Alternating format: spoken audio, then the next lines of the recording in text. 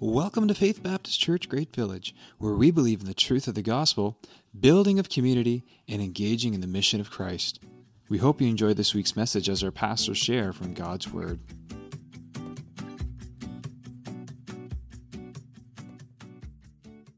I am excited about being in the book of Daniel. I hope you are. Wow, it's going to be great. I'm speaking this morning, and then Josh is taking it from there. He's going to take us the rest of the way through the book.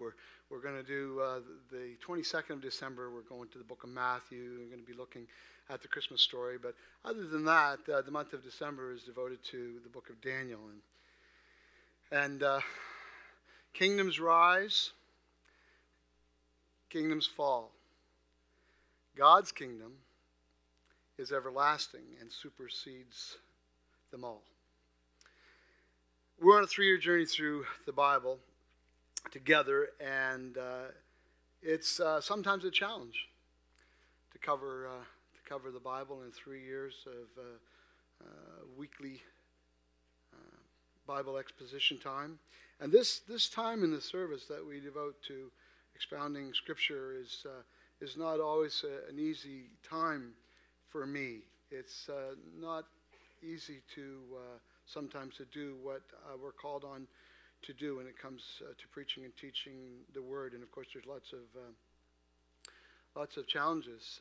How many of you know that many Bible passages get interpreted and applied in ways that are not in keeping with the intent of God in giving us the Bible?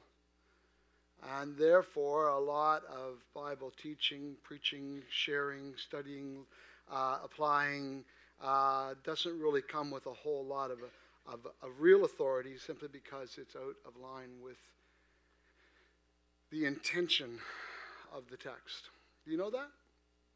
Well, that's true. You can watch for it. And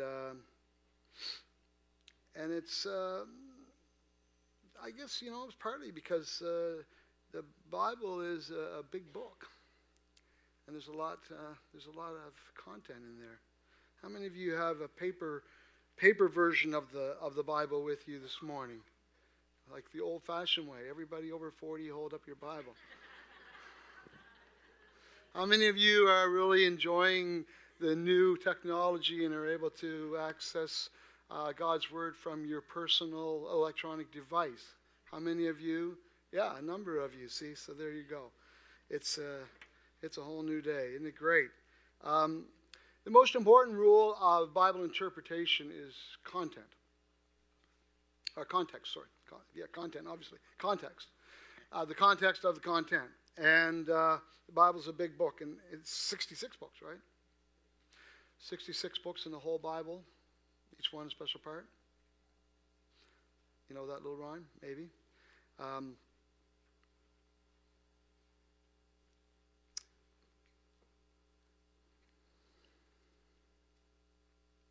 The difficulty increases if we're not reading and praying our way through. It's a formidable task, for someone, whether it be myself or someone else, to get up and speak on a Lord's Day morning and expound a passage of Scripture. There's a lot of ideas out there as to what that should look like and what that role is. What is my role this morning, and what is your role?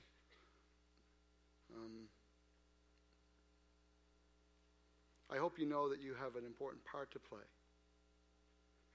That we're not called to be passive listeners.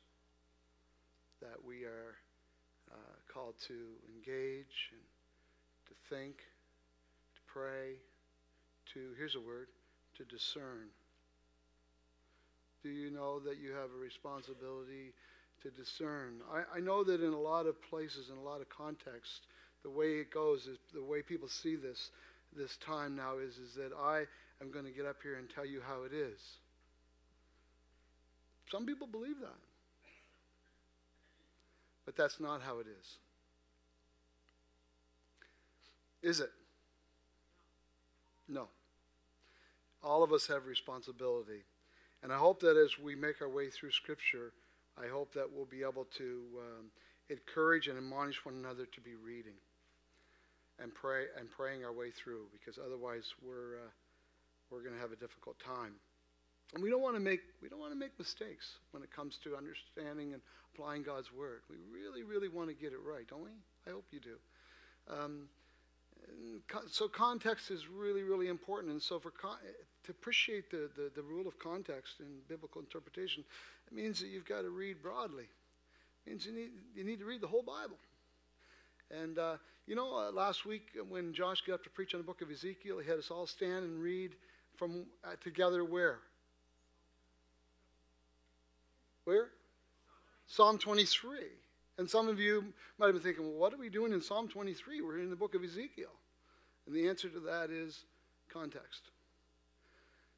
The Bible, in that sense, is its own interpreter. The Bible interprets the Bible. And the best guard against misinterpreting or misapplying the Bible is to allow the Bible to interpret itself, which requires that we read broadly as well as deeply. And so we're looking at a specific passage, but we're also reading God's Word together. And I don't know about you, but I had never made any kind of a connection before between the valley of the shadow of death that David talks about and the valley of dry bones that Ezekiel talks about. But last Sunday I'm sitting here and I'm going, that's interesting. That's informative. That's helpful. And helpful's good. Object lessons are good. Josh is developing a relationship, reputation for object lessons, and last week, no object lesson. I was so disappointed. I don't know. Part of me is a little bit concerned. I'm worried he's going to show up in a couple weeks from now with a lion or something. I don't know, but it could be a little scary there. But anyway, let's take a few moments this morning to think about the context of the book of Daniel. We've been learning a lot about judgment, reading a lot and hearing a lot about judgment as we've been reading through for the last several months now the history of the kingdom of Israel, the nation of Israel. And maybe you find it a bit much. I think sometimes we find it's a lot. Like, can we move on? Jeremiah, the weeping prophet, Ezekiel, God requiring the blood of those who perish from us if we don't tell them. There's just there's a lot in there that's really hard going and stuff. And it's like maybe we could move on now, but and we are moving on. But I think sometimes if we don't take the time to really process these things well, and we try to process them quickly, I think that's the time that we maybe don't get it the way we should. And so if you're getting a little bit impatient with the content, maybe that's an indication, maybe just a check in your spirit from the Lord to get you just to slow down a little bit and think, do I really get it? Do I really get this idea that sin brings judgment? Because when we try to process that too quickly, it's like the person, if you've ever had this, somebody will do something, to really hurt you, and it's like, and if you bring it to their attention, because that's what we're supposed to do, right? That's what Jesus said. And it's like, oh yeah, you're right. I'm really sorry. Please forgive me. It's like, can we just slow this train down just a little wee bit here? Are you sure you realize what you've done? Because we want to get past, right? We want to get past it. Let's move on to the good stuff. And, we all feel that way. And I guess it's normal, natural to feel that way. But I think that we need a check in our spirits and ask God, Lord, I want to get this. I don't want to be like so much of what I see around me in the lives of people where people just want to circumvent the hard stuff and just kind of pretend it away and not really take the time to deal with the harder realities of life when it comes to the truth about who we are and what our situation is and what God is prepared to do for us. And so I think that's That's really important. 2 Chronicles 36. That's where we're going to start this morning. Just, again, a little bit of context, right? And verses 5, we're going to read 4 verses. Okay? Verses 5 through 8. 2 Chronicles 36. Jehoiakim was 25 years old when he began to reign, and he reigned 11 years in Jerusalem. He did what was evil in the sight of the Lord his God. Against him came up Nebuchadnezzar, king of Babylon, and bound him in chains to take him to Babylon. Nebuchadnezzar also carried part of the vessels of the house of the Lord to Babylon and put them in his palace in Babylon. Now the rest of the acts of Jehoiakim, in the abominations that he did and what was found against him, behold, they are written in the book of Kings of Israel and Judah. And Jehoiachin, his son, reigned in his place. We are reading there about what is commonly referred to as the first wave of captivity. If you read on in 2 Chronicles chapter 36, you will see that Jehoiakim was not the final king of Judah. There were 3, I think, that followed him. But we're approaching the end, and we're seeing these waves of captivity. The consequences of the movements of our hearts away from God and the choices that we make in regard to that are not sudden. They are more cumulative in nature. They're not vague, but they are not sudden. Today, as we begin Daniel, I hope that you will realize that the books of the Bible are not arranged in chronological order. Okay, we're still talking about context. We're still thinking context. The books of the Bible, you have them all memorized. You could probably say them with me, right? We've been in the books of history, the Kings and the Chronicles, Samuel's, 1st and 2nd Samuel, 1st, 2nd Kings, 1st, 2nd Chronicle. When we move on from there in the order of the books of the Bible, we're going to be talking in the new year about Ezra and Nehemiah and Esther.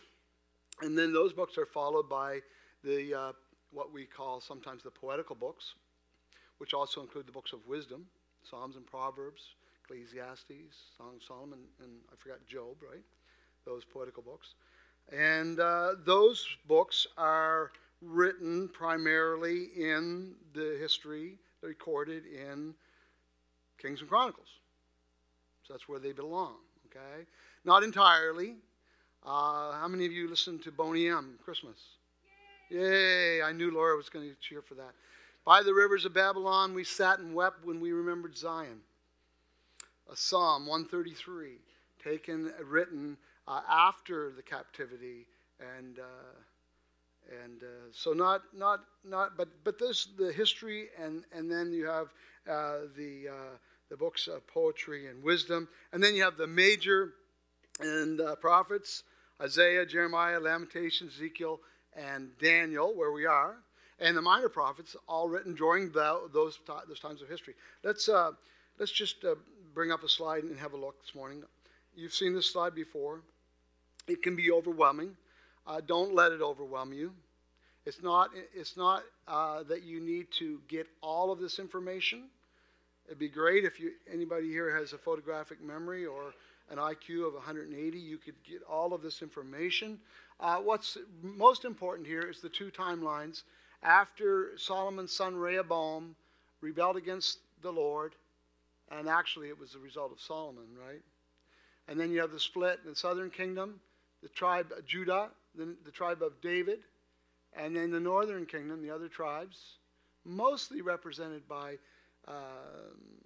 Ephraim, Joseph, right? And then we learned about, where's Elijah and Elisha? Yeah, northern kingdom right here, right? And then the fall of the northern kingdom. And Hezekiah, northern kingdom fell, but Hezekiah went to the Lord in the temple, and he spread the letter out for the Lord. Remember that? And so as we go along here, where are we now? Oh, Manasseh, yeah, bad, very bad. Josiah, good, very good. Remember him? Yeah. Okay, right here. Jehoahaz, then Jehoiakim we just read about, and Jehoiachin, and Zedekiah. So 2 after Jehoiakim, I guess, not 3. I was thinking Jehoahaz was before, but anyways. So where's Daniel? You see him? I know he's here somewhere. Right there. There he is. Yeah. Okay? See this? See, the lines are important. The time. This is a timeline. You understand? The bottom part, by the way, is the kingdoms of the world. You have, there's the Assyrians there and the Babylonians. Okay? So, again, just don't take that away yet, Don. Sit there, let it just kind of become a mental image in your mind. Otherwise, the Bible will just be like a blur to you.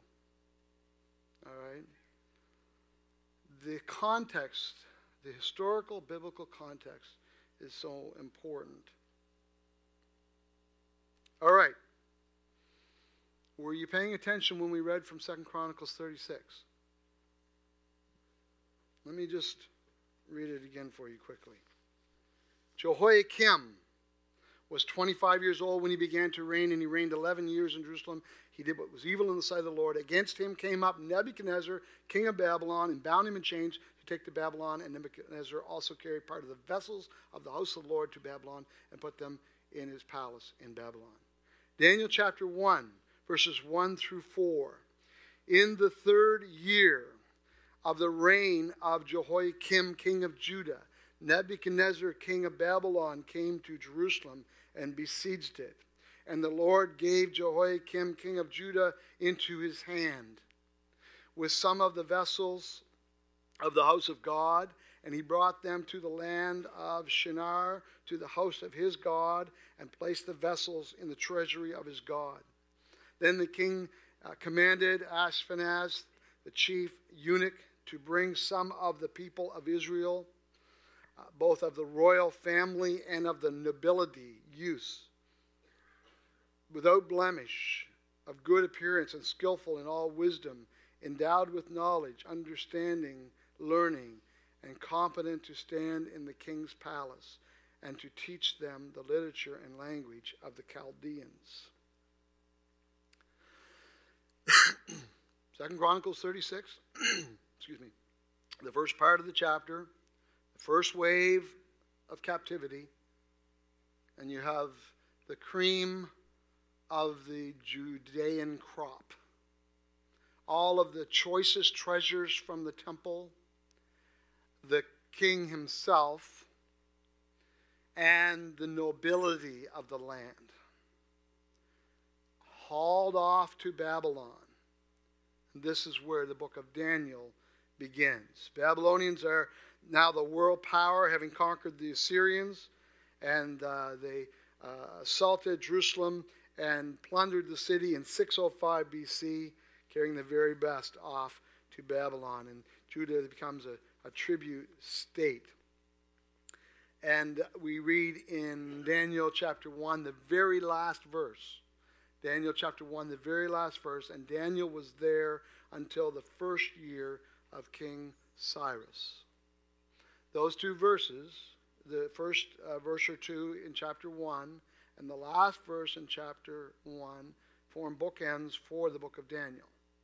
Daniel, when he was a very young, authorities estimate probably around 14 years of age, him and his friends, as we read on here, in Babylon, and Daniel would never see Jerusalem again. Let's read those verses 5 to 7. The king assigned them a daily portion of the food that the king ate and the wine that he drank, and they were to be educated for 3 years, and at the end of that time they would stand before the king. Among these were Daniel, Hananiah, Mishael, and Azariah of the tribe of Judah. And the chief of the eunuchs gave them names. Daniel he called Belteshazzar, Hananiah he called Shadrach, Mishael he called, and Azariah he called Abednego. Somebody said, shake the bed, make the bed, and to bed we go. Right? You heard that? That's how you can remember those, April, wherever you are. I guess she's downstairs, but that's how some people remember them. Those are their Babylonian names, or the Chaldean names, right? So, you talk about culture shock. How many of you here feel like you've really experienced culture shock at some point in your life? A number of you, okay? But not most of you. You couldn't get much more shocking than this, okay? Just try to picture this, okay? We're talking, I don't know how many miles it is from Israel to Babylon. As a crow flies, it would be probably several hundred miles. And in terms of travel routes and so on, in those days, it would be the kind of trip that you would normally not make. But it's a long ways. You know, the old saying, "You're not in Kansas now, Dorothy." We're talking everything changed. Absolutely everything. And this is where Daniel and his friends find themselves. And they were the choice youth of the nation. And now here they are in Babylon, being trained and conditioned to serve in the king's palace. Verse 8. Daniel resolved that he would not defile himself with the king's food or with the wine that he drank. Therefore, he asked the chief of the eunuchs to allow him not to defile himself. Just a little bit of an aside here, but it's almost impossible to conceive that Daniel and his friends would not have been castrated. Okay. You can. It doesn't say that there, but you can study that on your own. But it's pretty likely. Pretty likely. Okay. Well, I won't go into that, nor go into the reasons for that. You can search that out on your own. The only reason I mention it is because the main point of the whole entire book of Daniel is that God is in control. And when we don't feel like anybody is in control, God is in control. And when our world seemingly falls apart, at that point in time, what we need more than anything is the kind of faith that Daniel and his friends had. A faith in a God who is always in control. And even when we don't understand his ways, that doesn't mean that his ways aren't good and that we cannot put our faith and trust in him. We're going to talk more about that as we go on here. We're going to see that, but that's important. And God gave Daniel, verse 9, God gave Daniel favor and compassion in the sight of the chief of the eunuchs.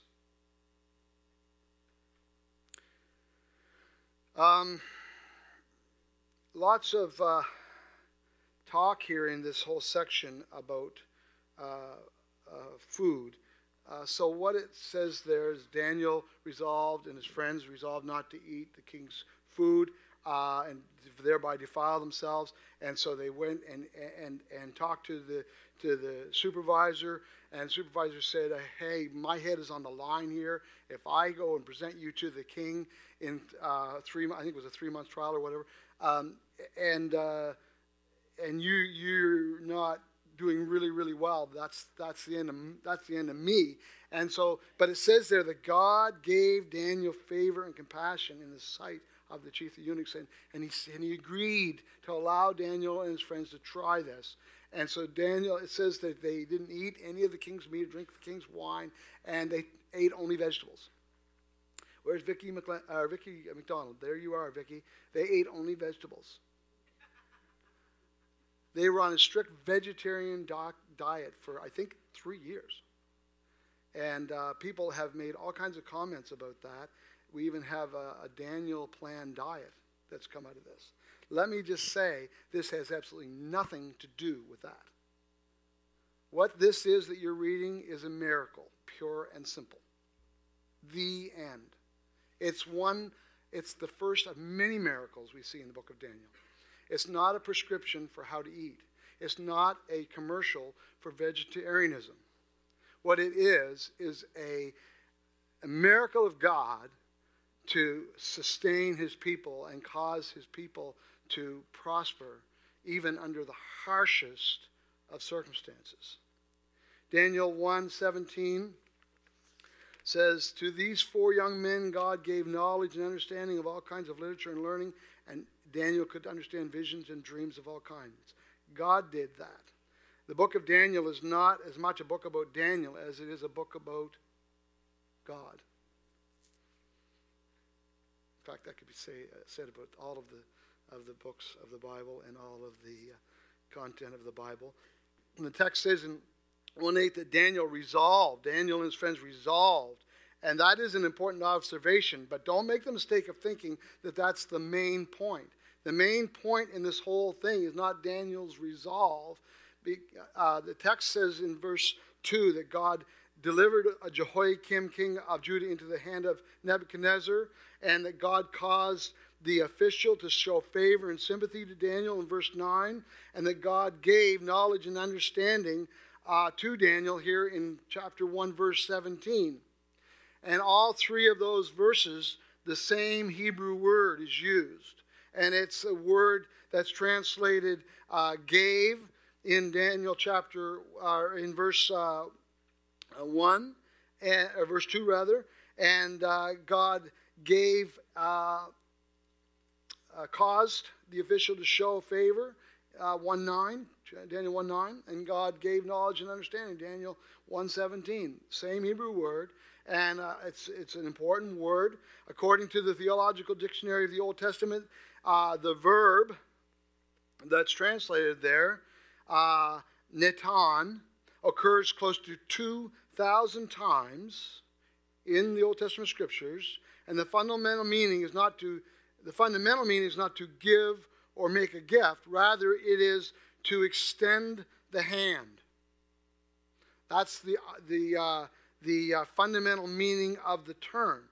To extend the hand in order to place an object at a specific place or to give it over to another person with or without compensation as a possession. So there you can understand why it's usually often translated to give. But the emphasis is on the placing of the hand. So, like this. God gave Jehoiakim into the hand of Nebuchadnezzar. God gave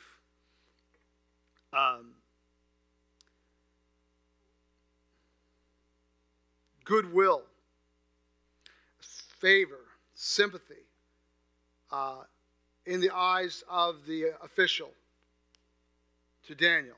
And God gave knowledge and understanding to Daniel. It's, by the way, if you know anybody who has the name Nathan or Nathaniel, that is this Hebrew word that we're talking about. And it's significant because it's part of seeing the hand of God in your life. Of seeing the hand of God in Daniel's life. Seeing the hand of God in the lives of Hananiah, Mishael, and Azariah, those 3 Hebrew children who had all kinds of reason to question where God was in their lives. That's why Daniel is writing here. He's writing to you and to me so that we can see this. And it's not so that we will read the book of Daniel and go, wow, that Daniel, he was really something, wasn't he? Those 3 Hebrew children, Shadrach, Meshach, and Abednego, they were really something, weren't they? That's not the way this reads at all. It's not about them. It's about their God. And I can say that to you this morning. It's not about you. It's not about how much faith you have or don't have. It's the object of your faith. Where is your faith this morning? Is your faith in a God who is in control even when it doesn't seem like anyone is in control? Well, chapter 2 starts with a dream. it says that King Nebuchadnezzar had a dream, and he woke and tossed after tossing and turning all night, and he was disturbed. He's really worked up about this.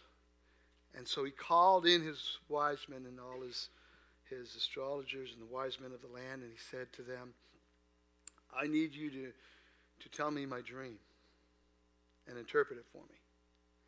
And most of you know this story, but they all said, well, okay, tell us the dream.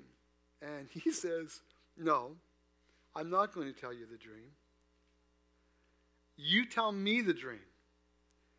Because if you can tell me the dream, then I know you'll be able to interpret it. To be honest with you, I don't think he could remember the dream. Just a hunch. Okay? Just a hunch I have. But either way, they are like, what? And this is you're being unreasonable here. They answered the king, verse 10.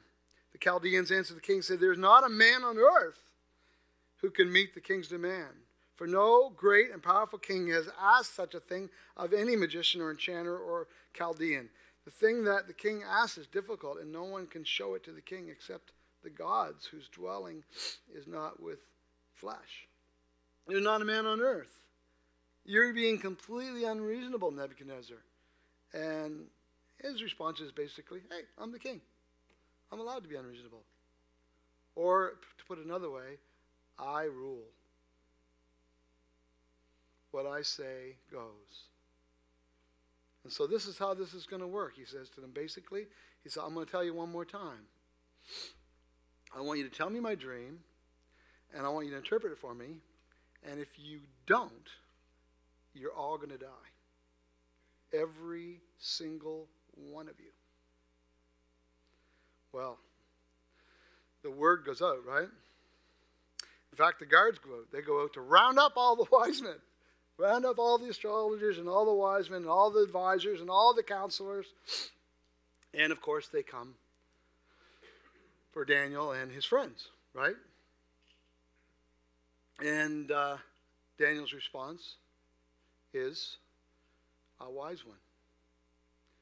He gets the guys together and he says, hey guys, we have a problem here. And we need to pray. Prayer plays a very important role in the book of Daniel. I think you know that. I hope you know that. And you'll see it as we go through. And so here we are, right at the front end of Daniel. And he says to his friends, we got to pray. We got to ask God to reveal to us the king's dream and the interpretation of the dream. Otherwise, we're all going to die along with everybody else. And so they go to prayer. And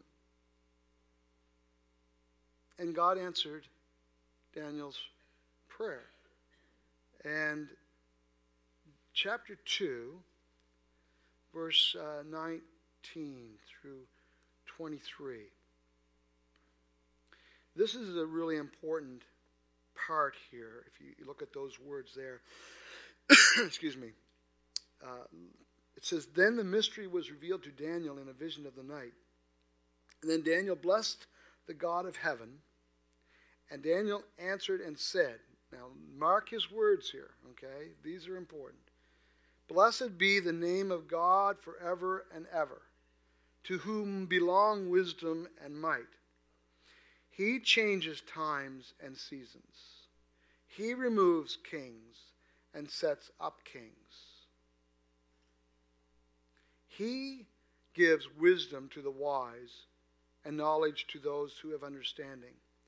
He reveals deep and hidden things. He knows what is in the darkness, and the light dwells with him. To you, O God of my fathers, I give thanks and praise, for you have given me wisdom and might. You have given me wisdom and might, and have now made known to me what we have asked of you. For you have made known to us the king's matter. When you read those words, hopefully we will appreciate this fact that this is all about God. It's not about Daniel. It's not about his friends. And it's not about you or me. It is about him. Verses 24 through 28. Therefore Daniel went to Arioch, whom the king had appointed to destroy the wise men of Babylon. He went and he said to him thus, do not destroy the wise men of Babylon. Bring me in before the king, and I will show the king the interpretation. Then Arioch brought in Daniel before the king in haste. And he said thus to him, I have found among the exiles from Judah a man who will make known to the king the interpretation. The king declared to Daniel, whose name was Belteshazzar, are you able to make known to me the dream that I have seen and its interpretation? And Daniel answered the king and said, no wise man, listen, take a look. No wise man, enchanters, magicians, or astrologers can show to the king the mystery that the king has asked. But there is a God in heaven who reveals mysteries, and he has made known to King Nebuchadnezzar what will be in the latter days. The astrologers in verse 10 of chapter 2 said, there's not a man on earth that can do this. Daniel says, there is a God in heaven. Daniel tells the king his dream. I hope you read through there or have read through there, but this is King Nebuchadnezzar's dream. I don't know what kind of dreams you have. Do you have crazy dreams?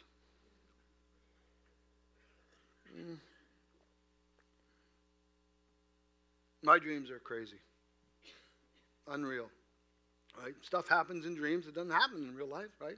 So like supernatural stuff, right? This is the dream that Nebuchadnezzar had that Daniel says. He says, you dreamt, and in your dream you saw a giant image. And it was scary. Text, he saw say it was frightening. And then he goes on to describe this image that Nebuchadnezzar saw. And as he describes the image, it becomes very apparent very readily as you read through that it's the image of a person or a man, if you will. Not just, a person, but a great, big, giant image of a man. And it has a golden head. And it has a chest and arms of silver. And it has a middle and thighs of bronze.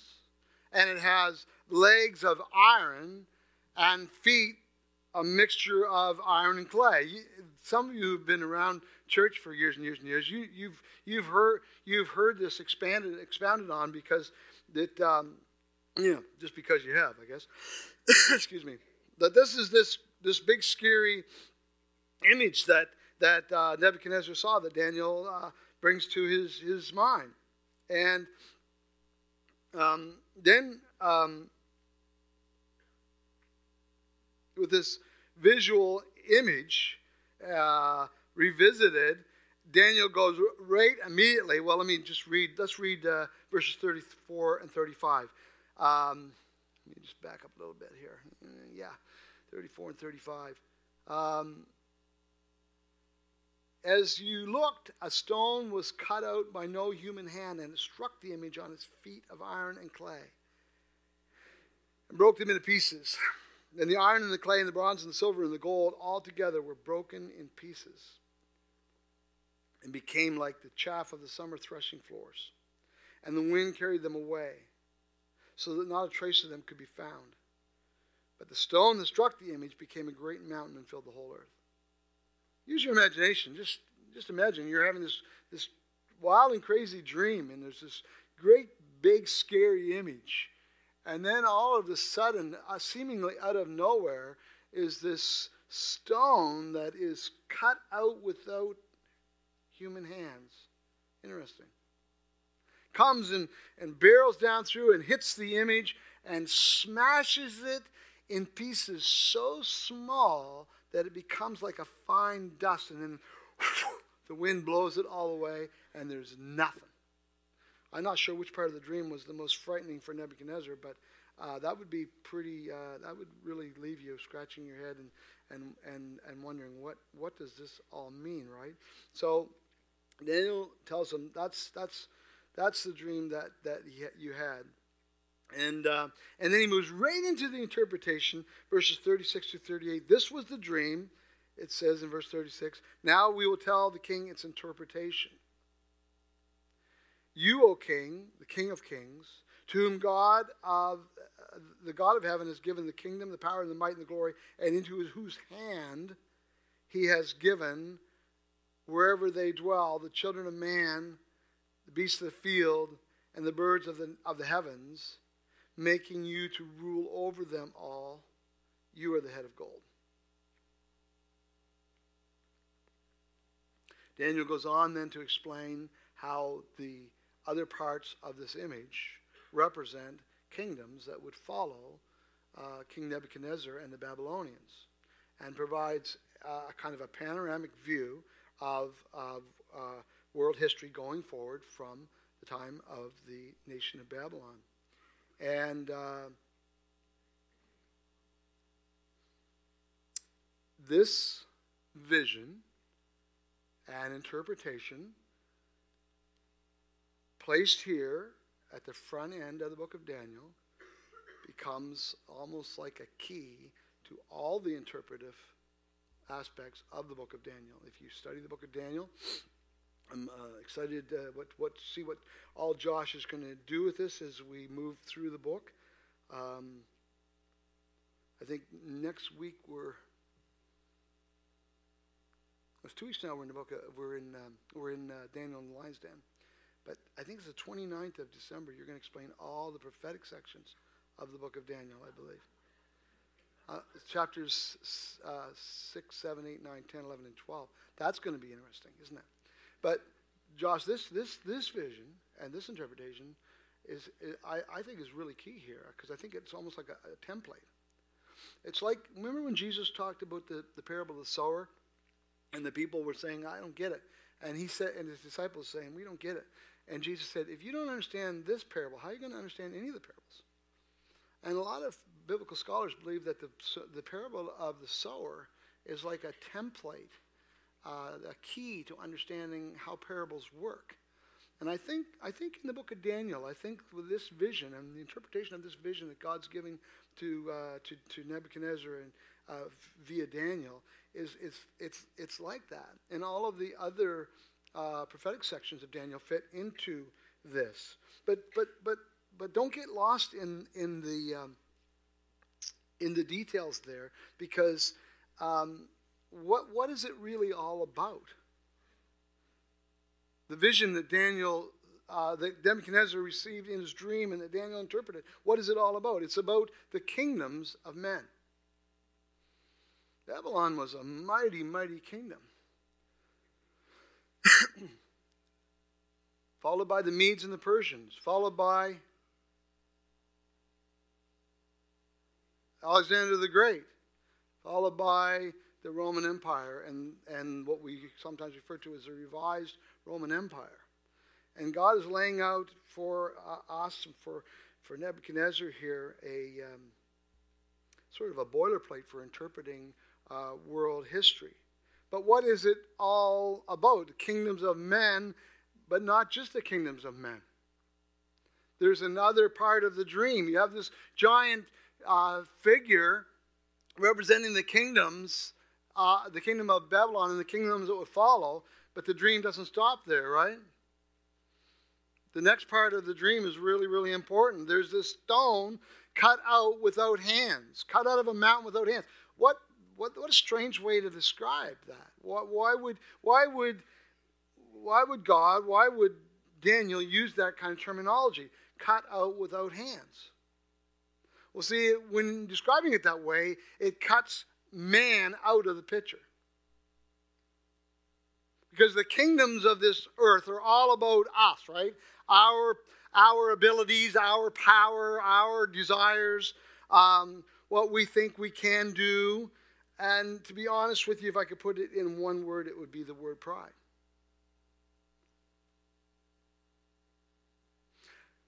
What do you think Nebuchadnezzar felt when Daniel said to him, you, O king, you are the head of gold. I don't even know whether Nebuchadnezzar heard anything after that, to be honest with you, because the next thing he does is he runs out and builds this great big image out of gold.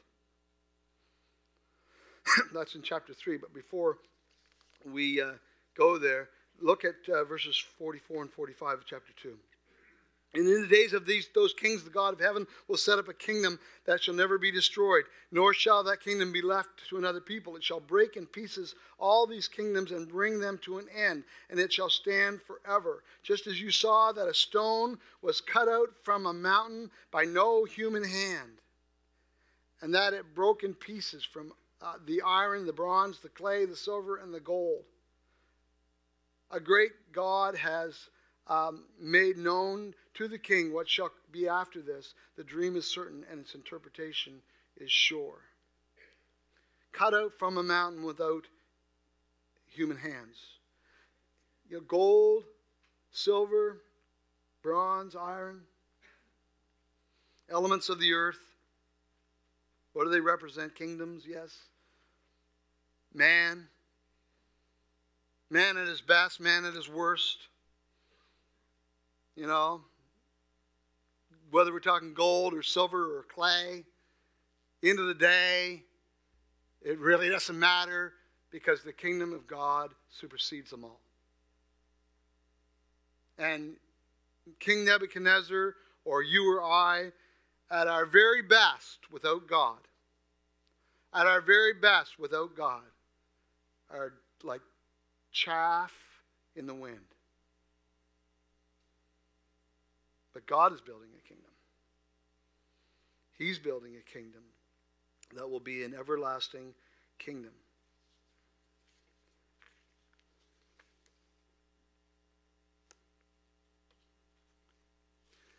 I mentioned pride, the culture we live in. It's amazing to me how proud we are. I'm generalizing here, but how proud we are of our accomplishments and what we think we know. It's like if there's any quality that seems to consistently reveal itself in all of the news reports we hear and in all of the cultural diatribes we are exposed to, it has to be this idea of pride.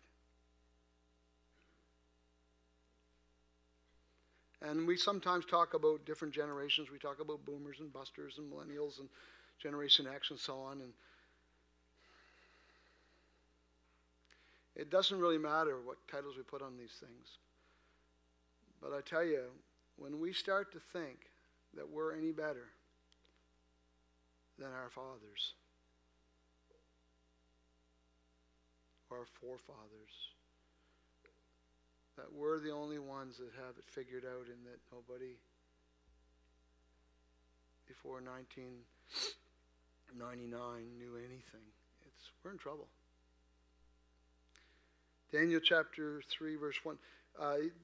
The king, he promoted Daniel. Man, he set him up, put him in charge of all the wise men of Babylon. And that reminds me of Joseph, right, in the book of Genesis, same kind of thing.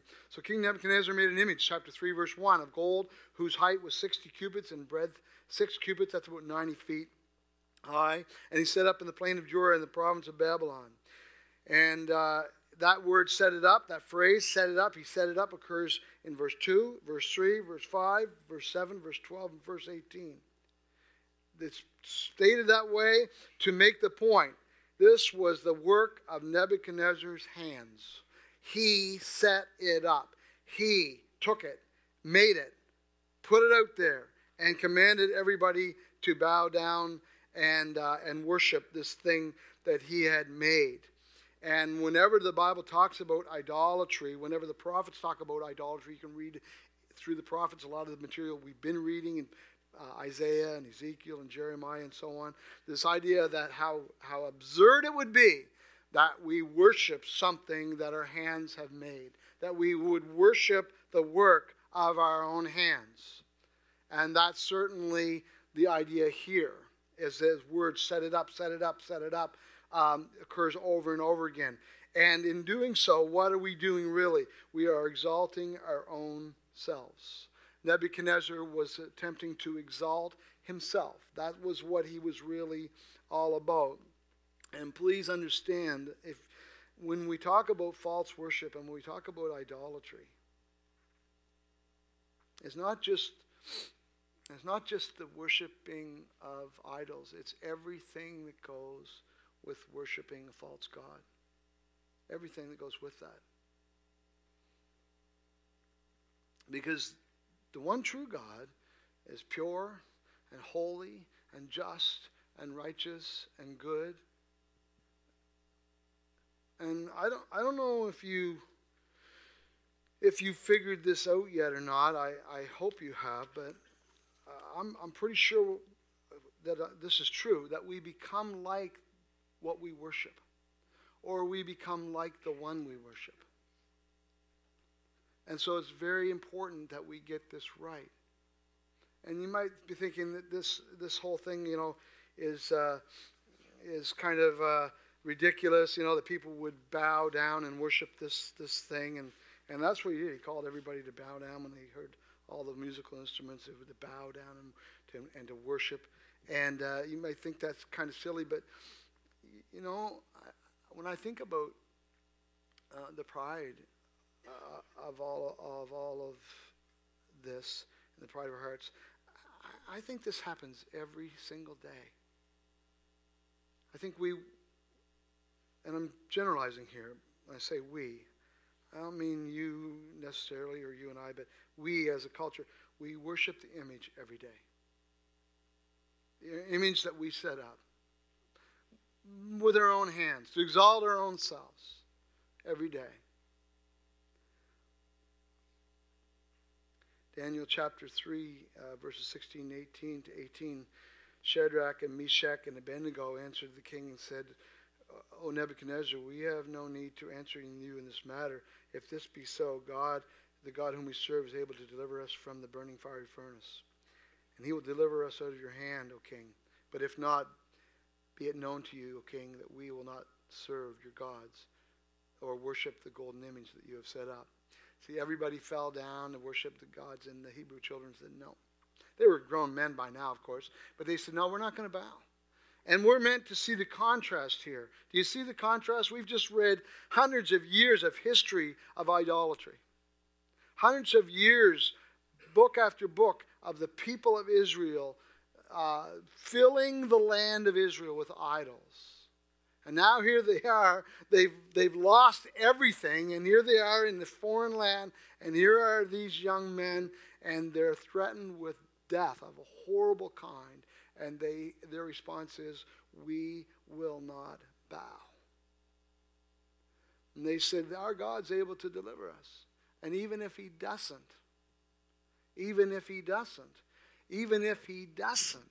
we will not bow. And it's not that they weren't willing to humble themselves. Right? That's not what they're saying. We will not worship your gods. We will not worship this false God that you have set up. And we marvel at their faith. But when we marvel at their faith, we do service to their faith. Because it wasn't their faith. It was their faith in the one true God. Daniel chapter 3, verses 24 and 25. After King Nebuchadnezzar had his men throw them into the fiery furnace, the king was astonished. He rose up in haste and he declared to his counselors, did we not cast 3 men bound into the fire? And they answered and said to him, true, O king. And he answered and said, but I see 4 men unbound. Did we not cast 3 men bound into the fire? I see 4 men unbound, walking in the midst of the fire, and they are not hurt. And the appearance of the 4th is like a son of the gods. The 4th man. He didn't know. King Nebuchadnezzar didn't know. I mean, what do you know? Like, what do you know? What do you do? What do you think? What do you say? You know, sometimes we open our mouths and these words come out, and afterwards we go, why did I say that? You know, he has no context for this. He has no context to understand what's going on. So he makes a statement which is kind of whatever. It's the best he can come up with. The appearance of the fourth is like a son of the gods. What's that look like? He doesn't know. He's never seen anything like this before, ever. But you and I know. We know who the fourth man is.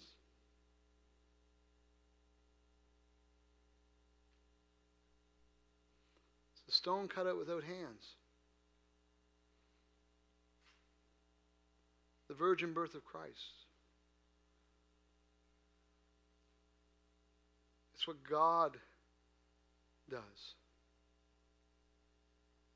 Not what we can do. Not about us. It's about Him. I think sometimes a lot of our faith is really just faith in ourselves because we don't understand what it means to have faith. We think of it sometimes in terms of the world as like, to have this kind of personal self-confidence. That's not what it means at all. It doesn't mean that at all.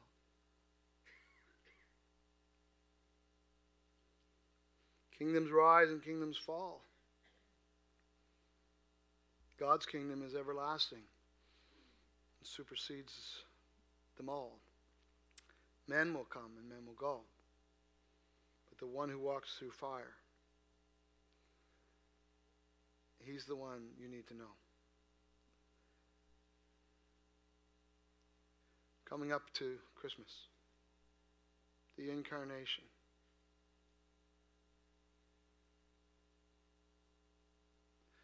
When God came,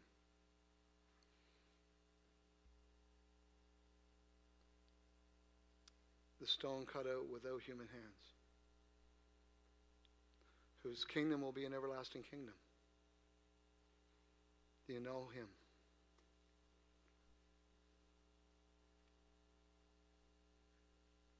Why don't you stand, and I'm going to have a drink of water and pray with you.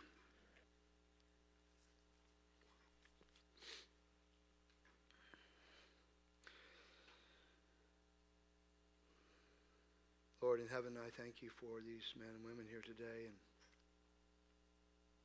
for the opportunity that you've given us just to gather in your name, to sing your praise and to read your word together. Lord, help us to take from your word what you have for us today. We humble ourselves before you, Lord. We lift up and exalt the mighty name of Jesus here today. We pray that Jesus Christ would be glorified. We recognize you, Lord Jesus, as the Son of God who came to do what we could never do, to save us from our sin and to be our King and our Lord and our Savior forever.